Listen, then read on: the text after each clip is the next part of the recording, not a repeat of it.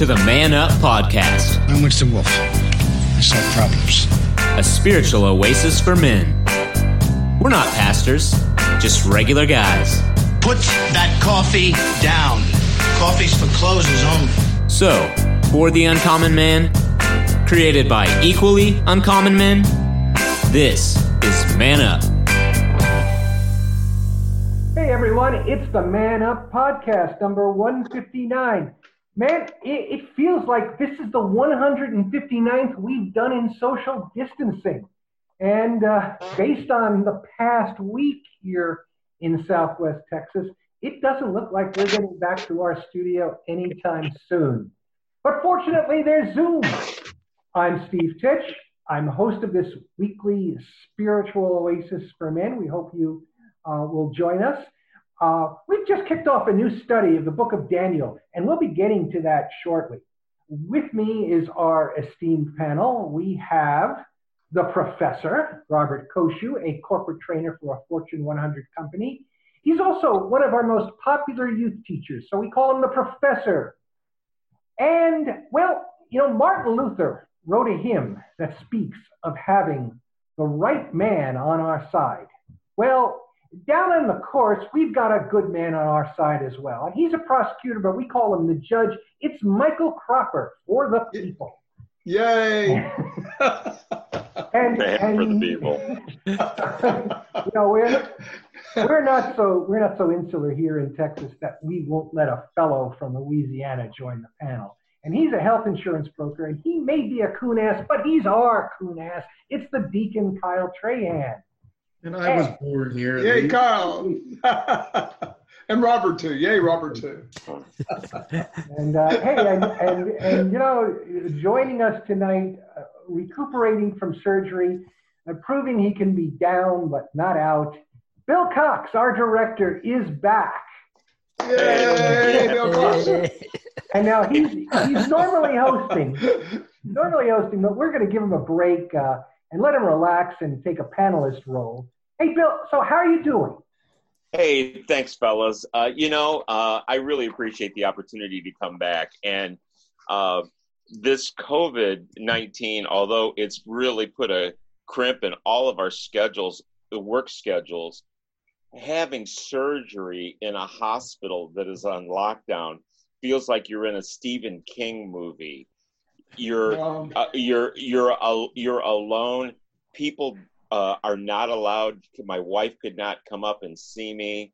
The nurses and everybody only came and saw you when they had you on the schedule.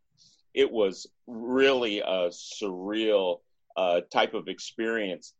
Vast majority of time, hospitals err to the side of caution by keeping people in the hospital longer. But because of COVID-19, as soon as I was able, I had I had a couple of hip surgeries because I had an infection. But as soon as I was able to prove that I could do the absolute minimum of physical therapy, they wanted me out of the hospital as soon as possible to get away from the possibility of this COVID. So it was a hospital experience unlike any other.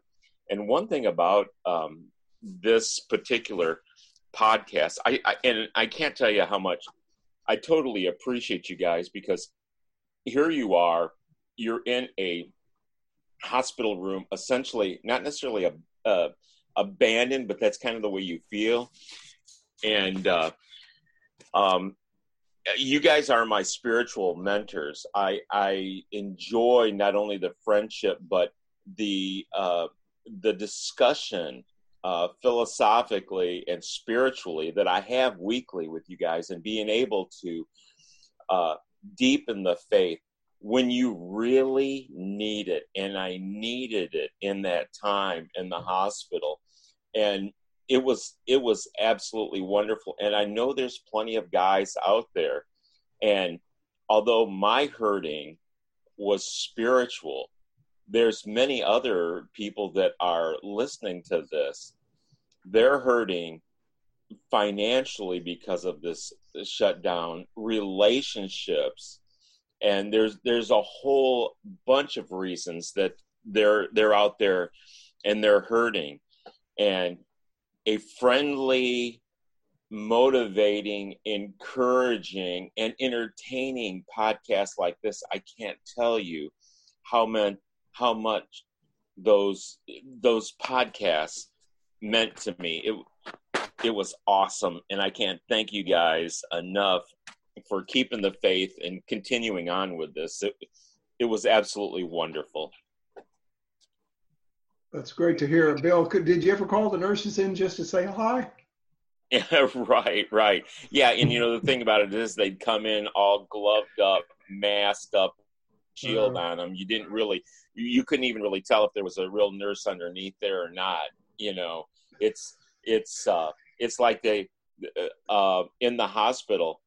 It's like they hazmat suit up before they come and see you. Yeah. And so this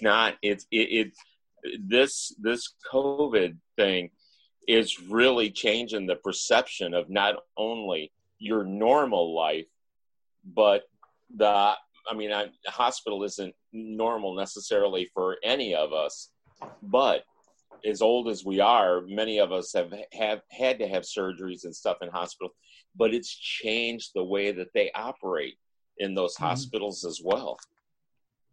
Yeah. I really feel bad for people who are in the hospital at this time. I mean, Beverly could not even come up to see you, from what I understand. No, not even no. for like a short spell. You were kind of there. No. You were there by yourself. I was there by myself, and I was tested for COVID probably every third day. I was tested while I was there in the hospital. Yeah, no, that could be very depressing if you don't get to see anybody. Plus, you're there not knowing how your operation's going to turn out. So it left you with you're left in a very spiritual condition as well. And even the best of us, I mean, no matter how many times we prayed, no matter how many times we read the Bible, no matter what, we can still get depressed in the right situation. Mm-hmm. Well, and like I'm basically a positive person. Yeah. And I enjoy being positive and encouraging, and I love going to church. I love the fellowship. I love corporate worship. I love our ABF, where we get to dig into these lessons, Sunday school lessons, and then just put a man spin on it. I absolutely enjoy that, and I miss it. But I also feel, because I've done it so much, that I got some faith credits that I banked, and I'm telling you. And I'm telling you, I used faith credits. I used them in that moment of darkness, because even me being a positive person, I couldn't always keep that darkness from coming over me. It was incredibly, incredibly difficult. And I've talked with Steve about this a little bit since I've been out. And there's a Men's Matters speech and material in that, from what I've learned and how to cope with that, because that was a very difficult time, and men need things like this. They need like you guys texting me and checking in on me. I mean, men need this more than we want to admit. That friendship and that fellowship and encouragement. Women have it a lot. Men don't have that many close friends, and I'll tell you what, it was needed, and it was great. And I can't tell you how much I not only appreciated your personal text, but hearing the podcast taking me away from concentrating on what was going on in my life, but talking about faith and deepening my faith and focusing on, my walk and It really helped. It was great. It was great, guys. Great.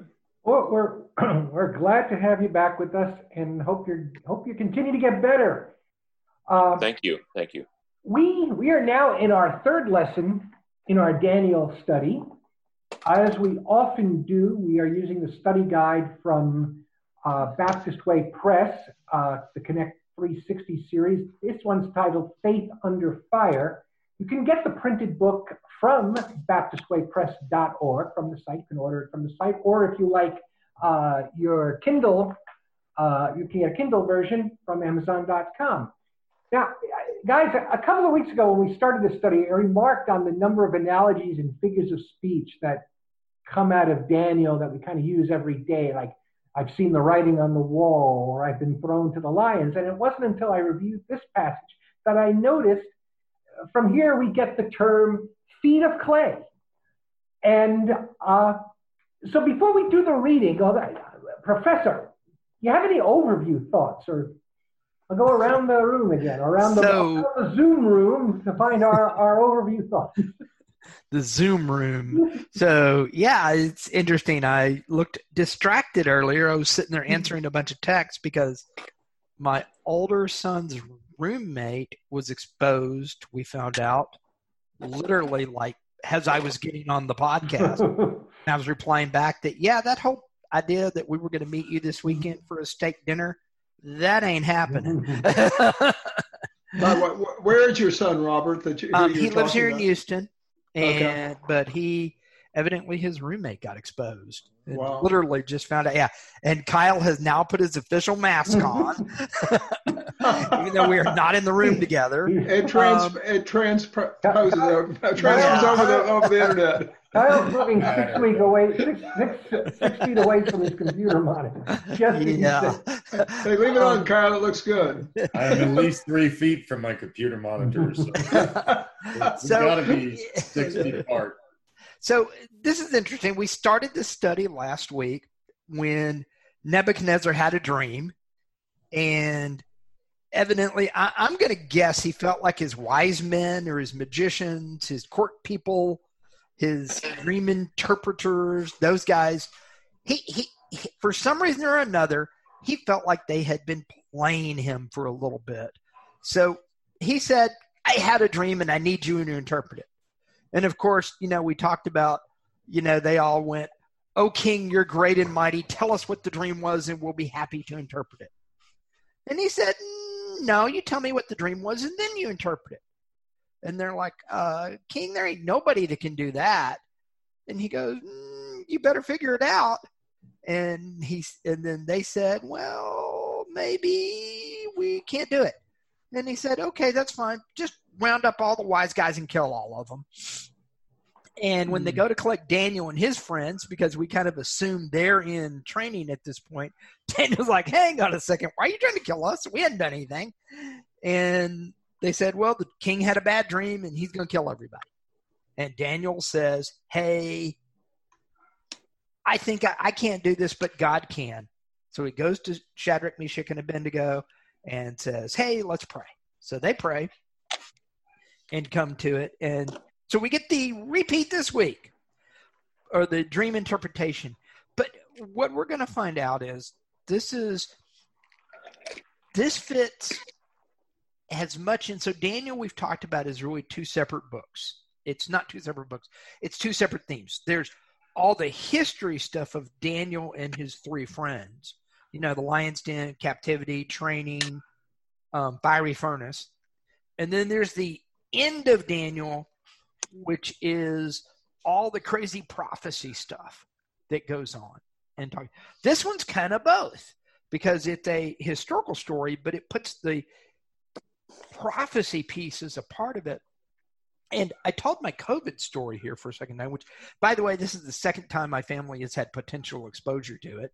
We are good. No one has caught it yet, because Cameron was working for the Roughnecks when the Seattle Dragon came into town back at right before the XFL canceled all their games, and he was at the game as a ball guy. And then the Seattle team had a player test positive.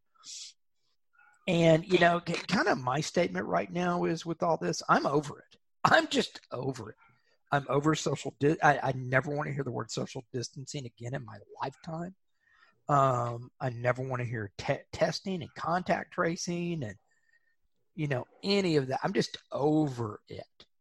But coronavirus isn't over you. I'm aware of that, but I am over it. Yes. But here's where I'm going with that. This dream reminds us that no matter what we think or what we are, God's sovereignty exists and God is in control of the whole thing, no matter what. And I think that's one of the big lessons that I think is a really good discussion for us, especially from a men's perspective, because we're guys and, we like to fix it and get it done. And, I know Kyle does. Kyle's going to go out and, get everything fixed and done and taken care of. But we have to remember that God's in control at the end of the day. And so I think that's going to be a great discussion as we go through this.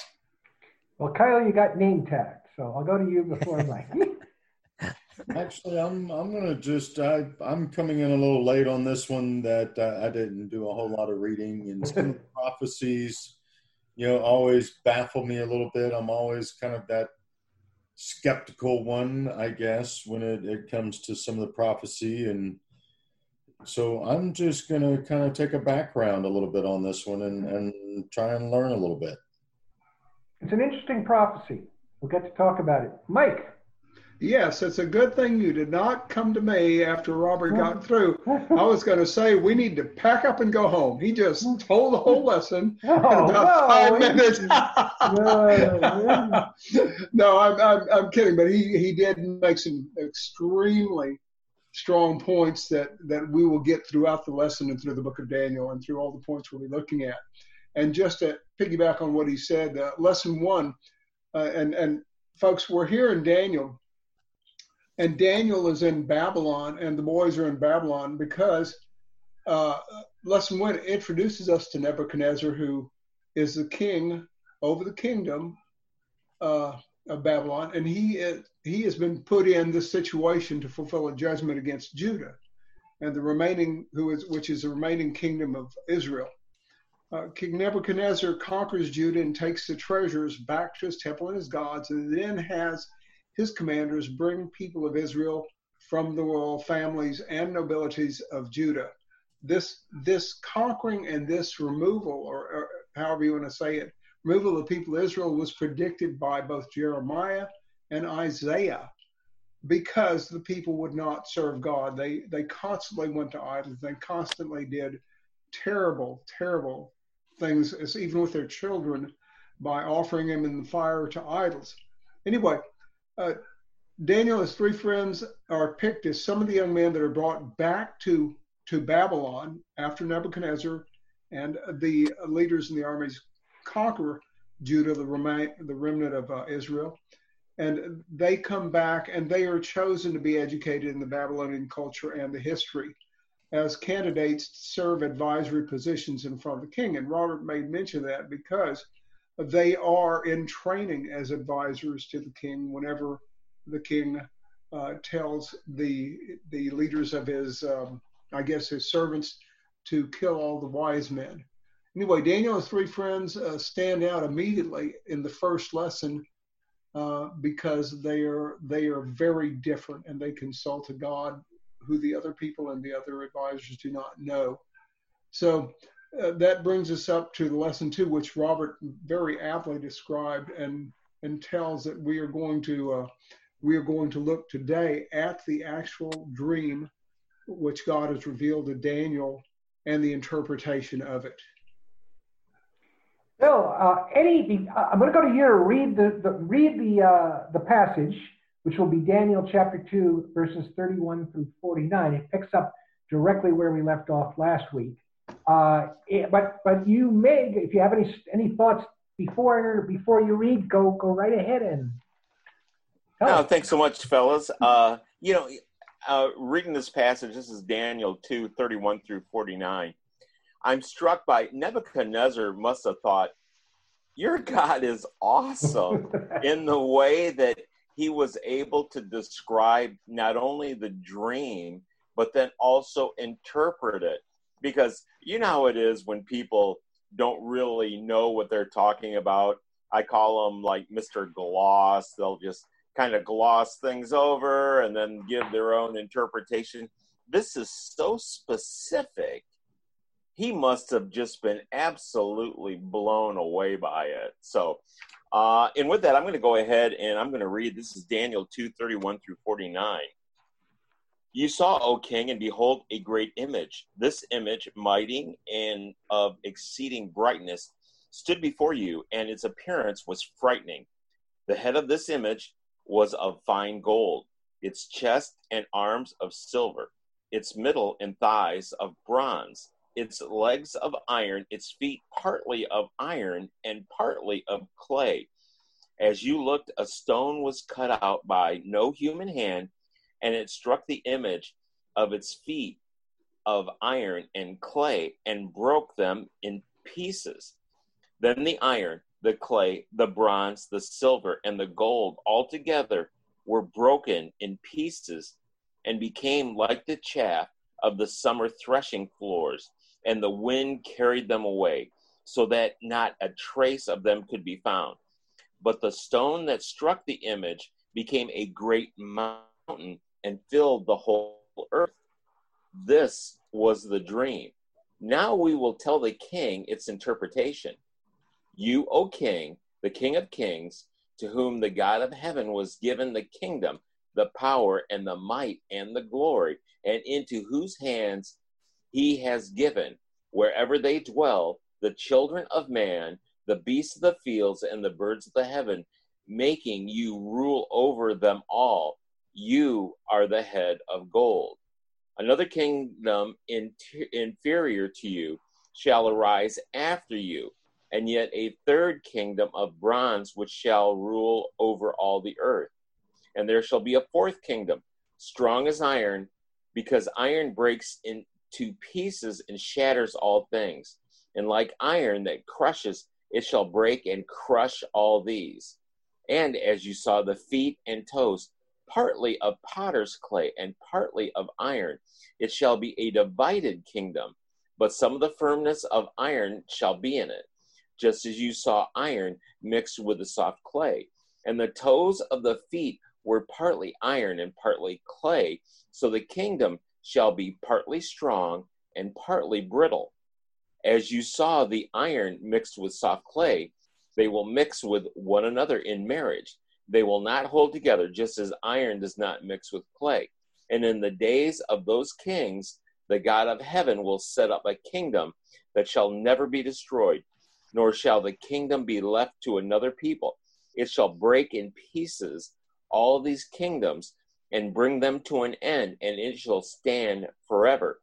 Just as you saw that a stone was cut from a mountain by no human hand, that it broke in pieces the iron, the bronze, the clay, the silver, and the gold. A great God has made known to the king what shall be after this. The dream is certain, and its interpretation sure. Then King Nebuchadnezzar fell upon his face and paid homage to Daniel, and commanded that an offering and incense be offered up to him. The king answered and said to Daniel, Truly, your God is God of gods and Lord of kings, and a revealer of mysteries, for you have been able to reveal this mystery. Then the king gave Daniel high honors and many great gifts, and made him ruler over the whole province of Babylon, and chief prefect over all the wise men of Babylon. Daniel made a request of the king, and he appointed Shadrach, Meshach, and Abednego over the affairs of the province of Babylon. But Daniel remained in the king's court. Okay. Thank you, Bill. We'll talk some more about this passage after this break.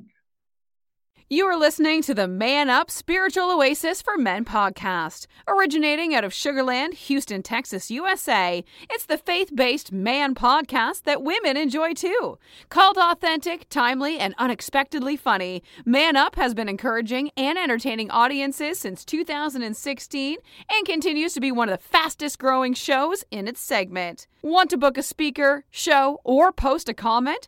Go to Man Up on Facebook or our website, www.man-upspiritualoasis.com. And now back to the No Church Answers Tour and the Fellows of Man Up. We're back. This is Man Up, Spiritual Oasis for Men. We're talking about Daniel chapter 2, 31 through 49. Daniel is interpreting King Nebuchadnezzar's dream. He is telling King Nebuchadnezzar what his dream was and interpreted. And it's a very vivid, very frightening dream. If I got a dream like that, it would keep me awake. But also, there are some ways we can interpret. There are ways that it is understood to be a prophecy of. So, I'll leave it open. Who'd like to ring in? I was just going to say it's incredible that how specific Daniel was, not only in description of the dream, but in description of the interpretation. You typically, not that I've been to many psychics or anything, but from my rudimentary knowledge of that kind of stuff, in order to be right, they stay fairly vague, whereas he was incredibly specific, not only in the actual dream, but in the interpretation. And you can tell by Nebuchadnezzar, by his reaction, that he was absolutely blown away by the accuracy of the dream. And then I think he was incredibly hopeful that the interpretation was correct. The author, and there's some other areas in which they talk about the various kingdoms or the various empires that rule and followed after this, according to the image or the colors in the image itself. And the author, and of course, Robert, if you know more, please feel free to step in. But the end of Babylonian Empire, it goes from the time that Daniel is talking and explaining to the king the different nations, and according to the gold, the silver, the bronze, the lead, and then separately lead and clay as actual possibility of extension of the kingdom. Yeah. The gold is the kingdom of Babylon controls all the nations till about 539 BC, as I understand. And then the Medes take over, and they destroy the Gold Kingdom about 539 BC. There's two. If you look at the lesson, there's two of them. There's actually, there's two of them. If you look in the lesson, it says you can interpret it both ways. You're correct. The silver can be the Medes and the Persians, or a second interpretation is just the Medes. And then the Greece is the most common belief is what you said, Steve. The Medes and the Persians are the silver section from 539 to 332 BC. And then the Greece is the bronze section, which lasts from 332 to 146 BC.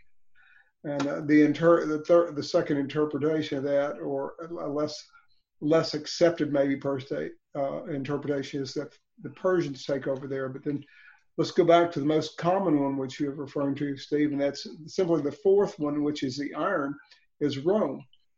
Now, it's interesting because he does state there that the iron, it just destroys the previous three. Okay, the iron comes and hits the feet and destroys, the rock does that, forgive me. The iron destroys the other three kingdoms, but then he intermingles with the people they have overtaken. And the author comments that the iron, that the Rome at that time had a very forceful way they came in and they conquered the kings by destroying them and just tearing them apart. We know that Babylon, and if you read the first lesson with us, you know that Babylon went in and captured Israel and took many of the people back to Babylon. Rome had a habit of going in and just destroying the people, destroying everything. And then at the end of that, then the iron mixes with clay, and you have a divided kingdom there where clay will not mix with iron, and the kingdom becomes weaker and weaker and gets divided. So then when we go to the rock that comes in and destroys everything comes in and hits the feet, and then the leg turns to dust, the torso, the body, the head, everything turns to dust, or they call it chaff, I believe, like a harvest that blows away in the wind. Here's what I'm getting at. The question is, we want to believe that that's an eternal kingdom with Christ coming, spoken in Revelation. Some of the people have commented that this is actually the spiritual kingdom when Christ came to earth and presented the gospel as such. And he himself stated a number of times, the kingdom of God is near at this time. So it's just a thought. I'd like to throw that out there. If you guys have some thoughts on that, as to whether or not we are going to expect the physical kingdom to come, which was with a rock, which in turn grew into a mountain and will I guess, command the earth or reign over the earth. It sounds like it's a physical kingdom.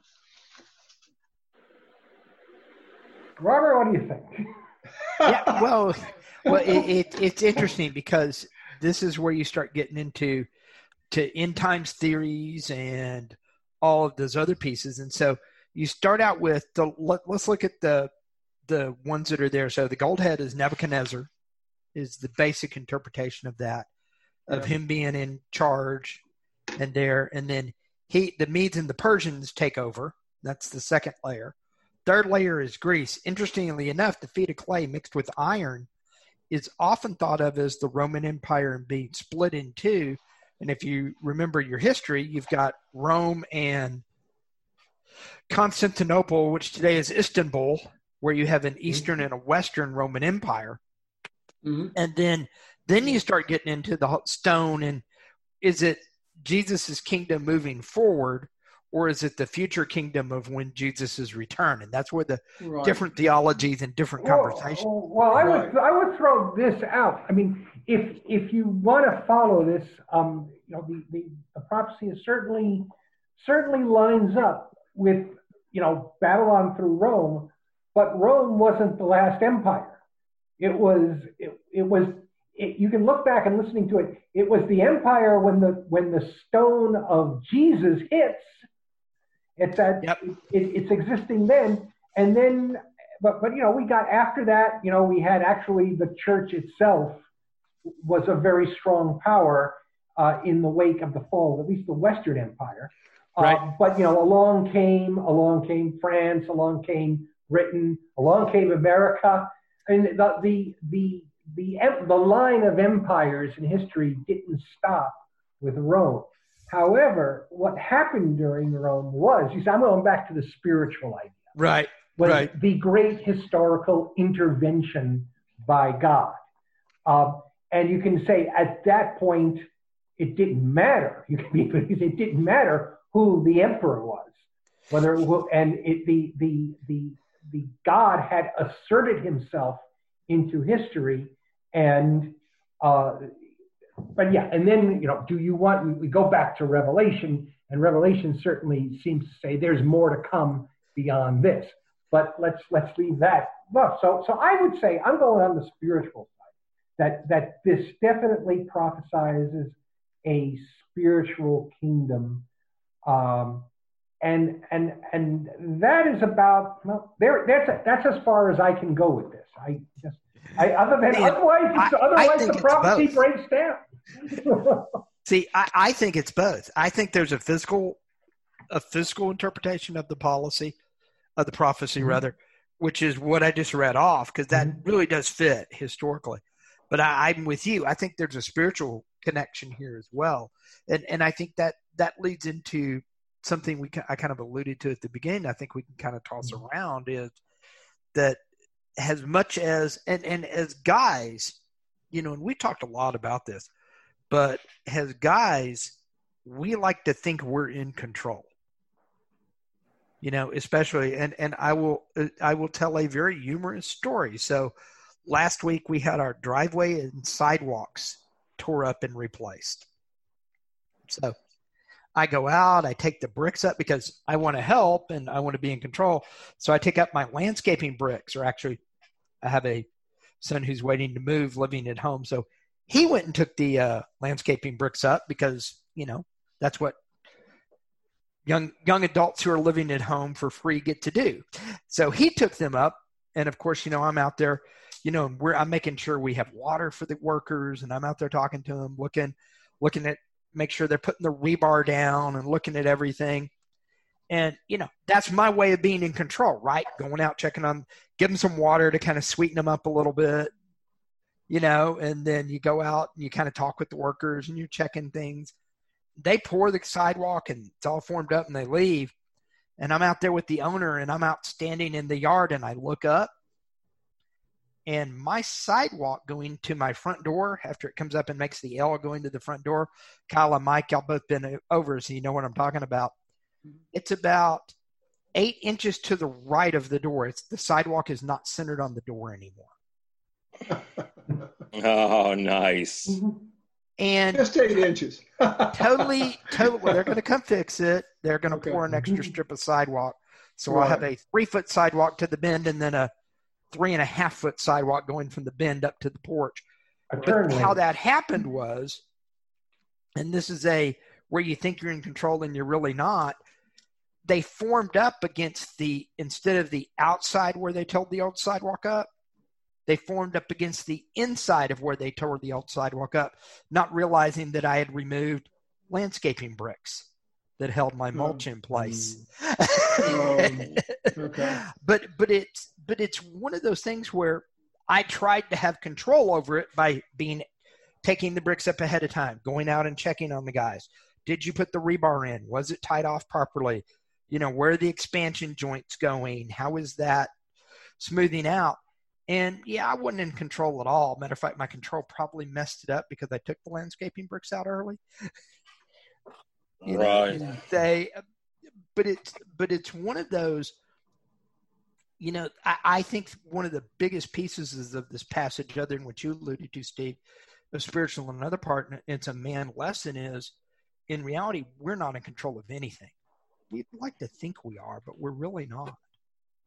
I think one thing about this particular passage, though, is that Nebuchadnezzar was concerned with the present interpretation of it. What made him pleased, and the reason why he took care of Daniel, was that he was the head and he was the gold. I don't think he necessarily concerned himself with the implications of what was going to happen in the future. Didn't necessarily matter to him. All he knew is that he was the head of gold at the moment, and that was good enough for him. Well, I agree, Bill, because you look at this dazzling statue, and he is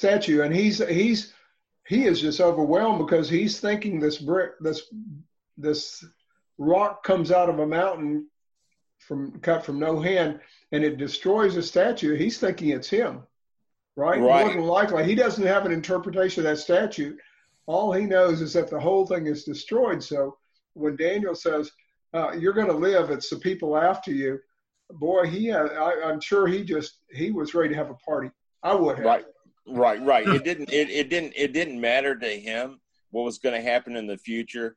All he knew is in the present tense, it was a big, beautiful statue, and the gold head was him. And so, to me, that just impresses it. How many times do we have our eye on the present, and we're not really looking at the future and what we do and its implications for the future?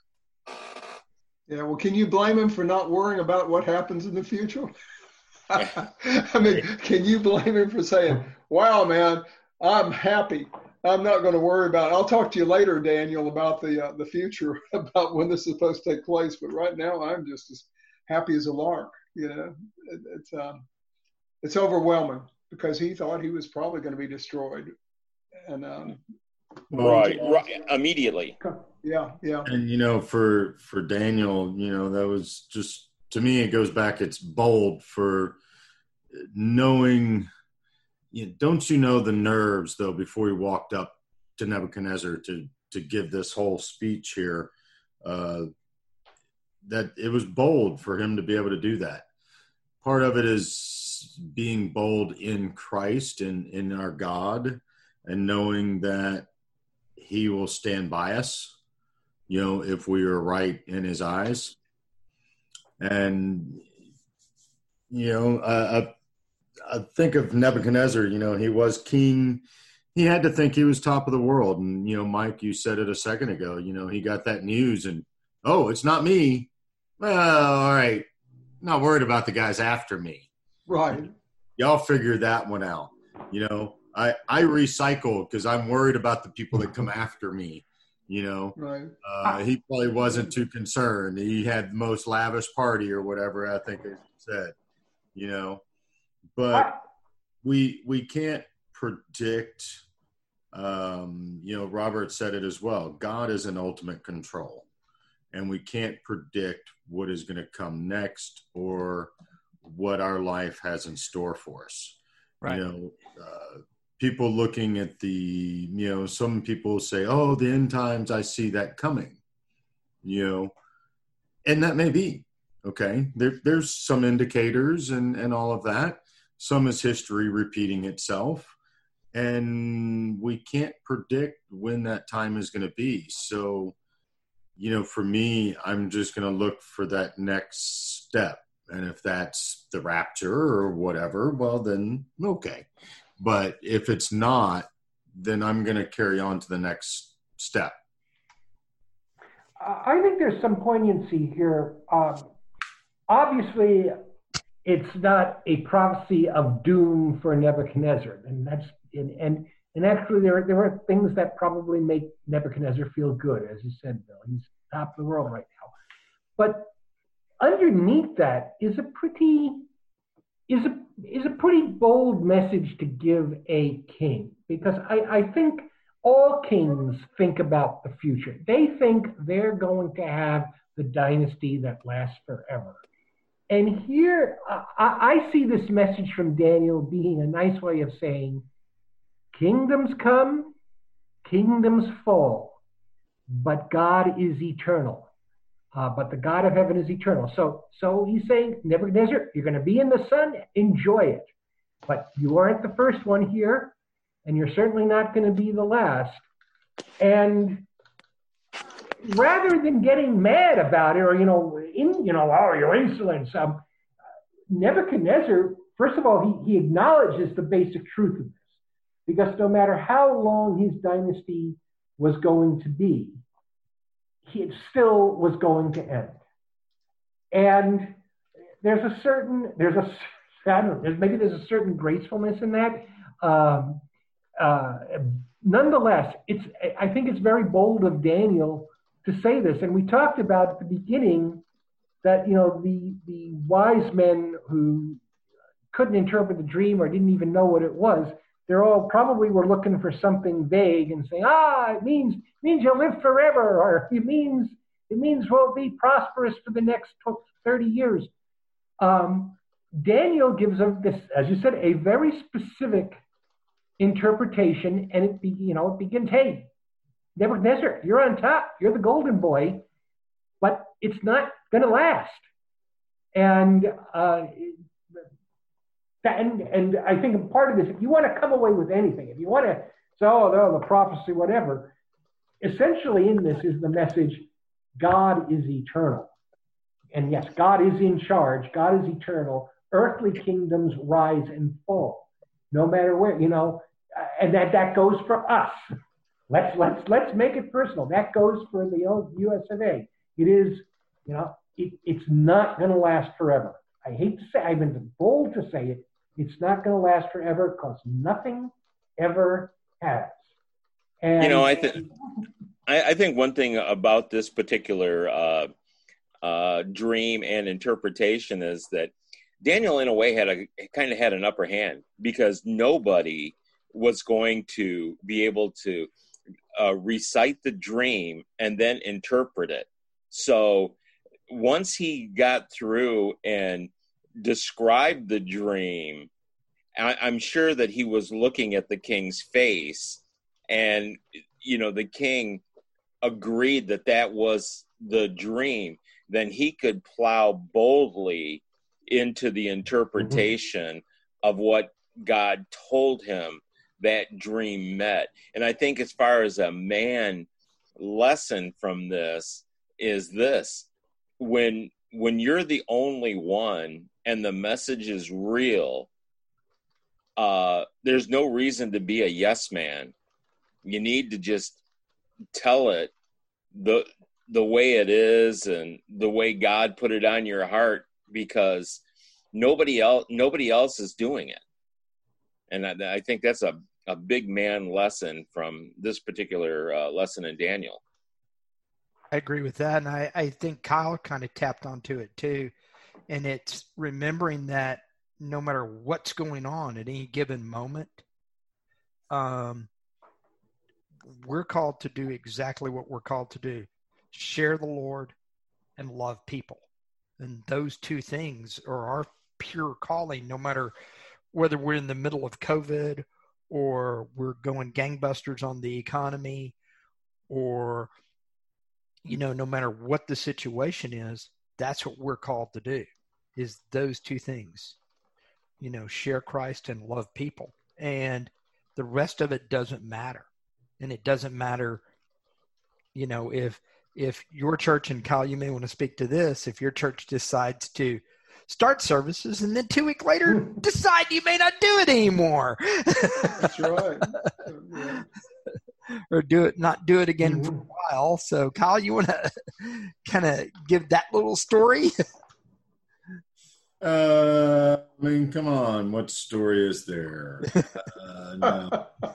Is that true, Robert or Kyle? No, that's totally true. No, that is true. Oh yeah. Oh, okay. Yeah. Okay. Yeah. Tell us. Well, So, I don't know when I get. It's essentially we are Back and shut down. we are back to purely online services for the Right. At least they said the next pretty 2 much. weeks, but I would say indefinitely right now. So we had one person, some of a staffer, last week, that had tested positive, but it was in a very limited contact kind of an environment. So they shut the offices a few days to clean everything. And then they had services again on Sunday. And apparently another staff member was asymptomatic and was tested just by chance because of another possible exposure or something of the like, and tested positive, which they were even surprised for themselves. So we, of course, made that fun little decision. I say we, not me. Our COVID-19 task force thing they have at church, which is made up of a whole bunch of medical minds that keep our community safe. So we'll be hopefully back to it in July again.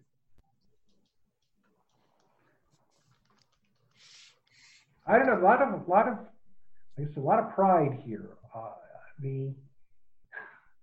I'm not going to rank on the governor, other than the headline in yesterday's Chronicle was Abbott said we won't tolerate we won't tolerate a surge.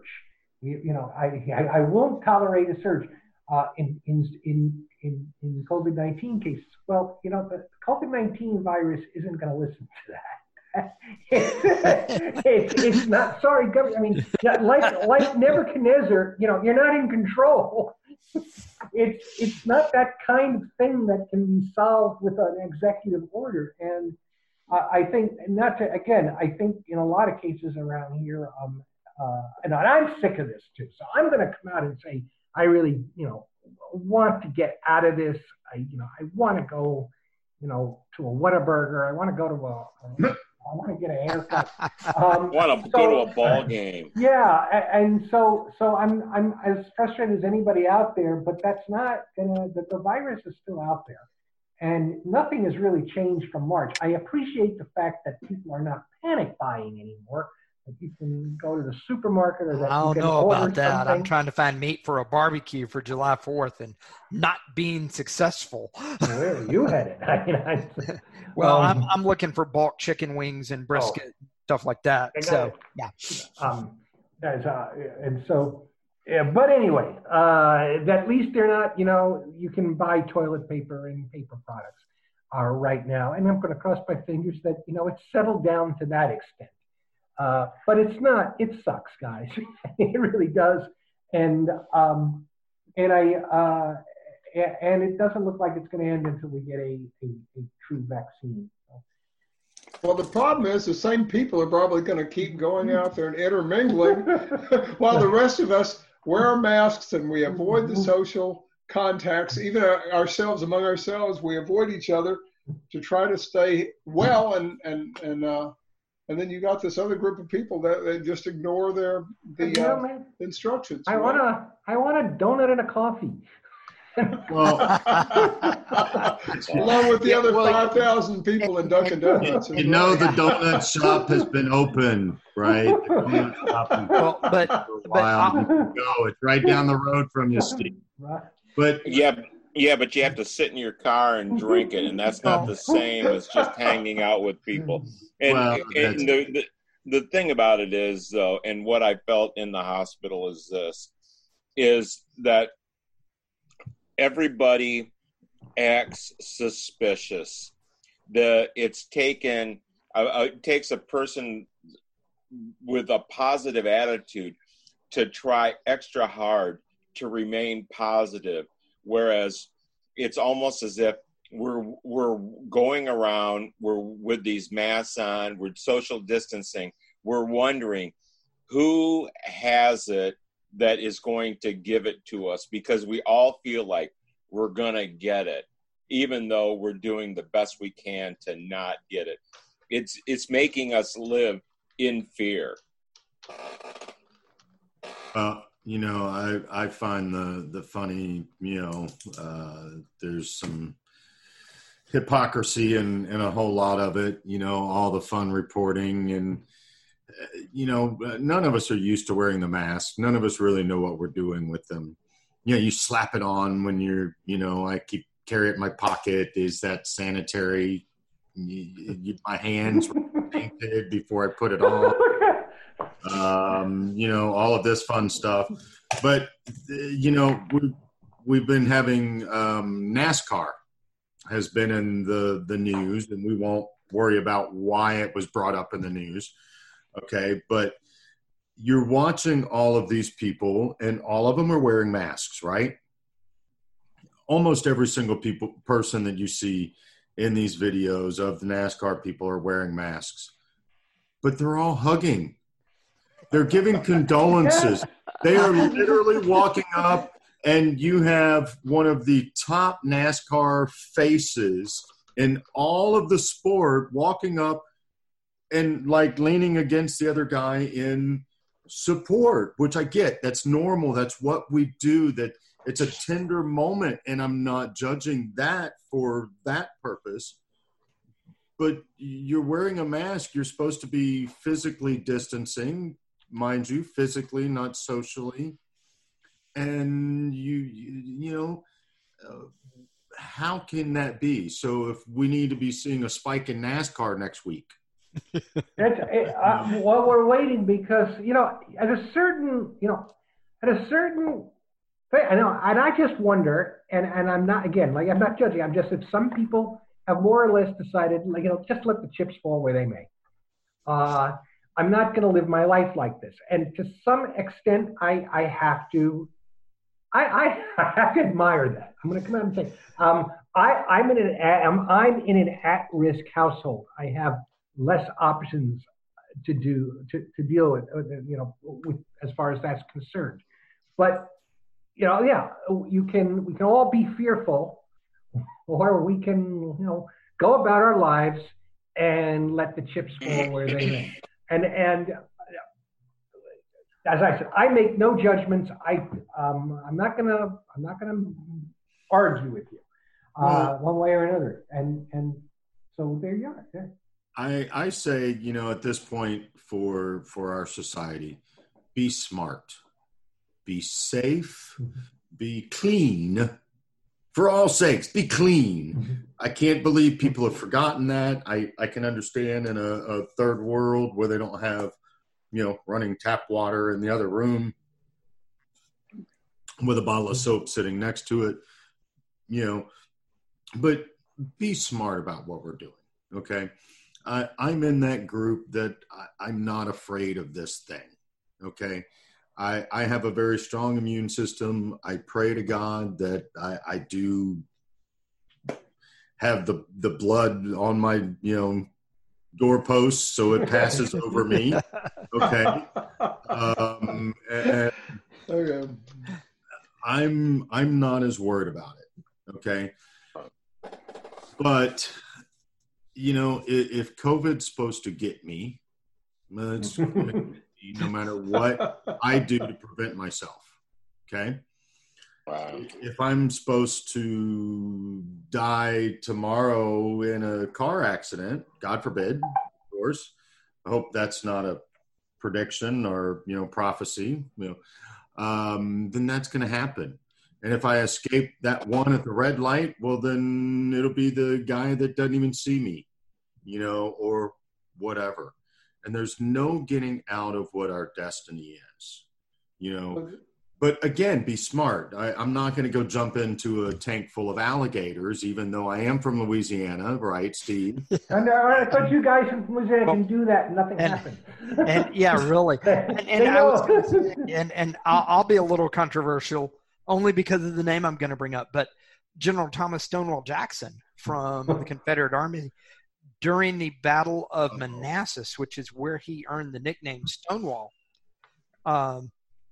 he was standing there, and one of his aides came up to him, and he's just sitting on the horseback. There's bullets flying all around him. Men are dropping. He had dropped 2 of his flag bearers by then, because back then you followed your general by his flag bearer that carried the flag for your general, and they drew bullets for some odd reason. His aide comes up to him and is like, "General, how are you just sitting there? There's bullets flying everywhere." And his actual answer was, my faith, he was a very religious man, actually illegally taught Sunday school and the Bible to slaves. Actually went out and did that. Don't want to get into a whole conversation, but he was a very religious man in the sense that he taught the Bible to his slaves, which was illegal at that time. But he says, my faith teaches me that I'm as safe here as I am in my own bed. God is in control at this moment. There's no reason for me to be afraid. And I just always look at that, and that's something. I'm kind of like you, Kyle. I'm kind of like, if I'm going to get it, I'm going to get it. There ain't nothing, I'm just feeling horribly inconvenienced because I know a lot of you guys have done road trips. We're fixing to do a 20-hour road trip, 22 hours, 14 and 8, 2 different days. And, when we do those, y'all typically do what I do. When it's time to eat, you're going to stop and you actually don't drive through. You actually go inside, sit down so you can kind of take a break from the driving. Yeah. Everywhere we're looking, it's drive through, takeout only. So our trip will probably go faster, but at the same time, it's going to be a little different because we're not going to get that break. So bring a picnic blanket. Right. Hey, thanks, fellas, for letting me be on this podcast. Yeah, it's great to be with you guys again, and I really enjoyed this study. We got to wrap. We kind of got into the whole idea of God's in control. One sentence summary, guys. Yeah, I've got a couple things. One sentence. Oh, come on. One sentence. It's one long sentence. Okay. Daniel says, the Lord changed the times and seasons. He removes kings and sets up kingdoms. He gives wisdom to the wise and knowledge to those who have understanding. But the point here, God makes it very clear through Daniel that he has placed kings and removed kings when he wants to. And the practical rec that I'm going to take from Kyle Trahan, if you have that much faith in God that he will protect you, do not push your luck. do not walk in a group of people without your masks on and hug everybody. All right, that's it. That's it, Steve. I know it's 2 sentences. Okay. Kyle, 1 sentence. Somebody said earlier, our calling is to love people. I'm going to go on that. Okay. In today's society. Robert. Ecclesiastes 3:1. There's an appointed time for everything, and there is a time for every event under heaven. Including social distancing, I guess. Yeah. Bill. Physical. Physical. Yeah. What's the better word? Thanks so much. And my short sentence would be bold in your faith. Good. Yes. Well, guys, thanks. We've got 158 other podcasts before this. That's all on SoundCloud. You can also find us on Apple Podcasts or wherever you get your podcasts. If you've got a comment, drop it to us on Facebook, Man Up Spiritual Oasis, or Man-Up spiritualoasis.com, our website, where you'll find out more about us and take a look at our blog. So for my panel, this is Steve Titch. Thanks for joining us. You've been listening to Man Up. You've been listening to Man Up. You want answers. I want the truth. You can't handle the truth. Dedicated to the uncommon man, created by equally uncommon men. If I were the man I was 5 years ago, I'd take a flamethrower to this place. You can contact us on Facebook under Man-Up. Post questions, and we'll answer them right here on the Man Up Podcast.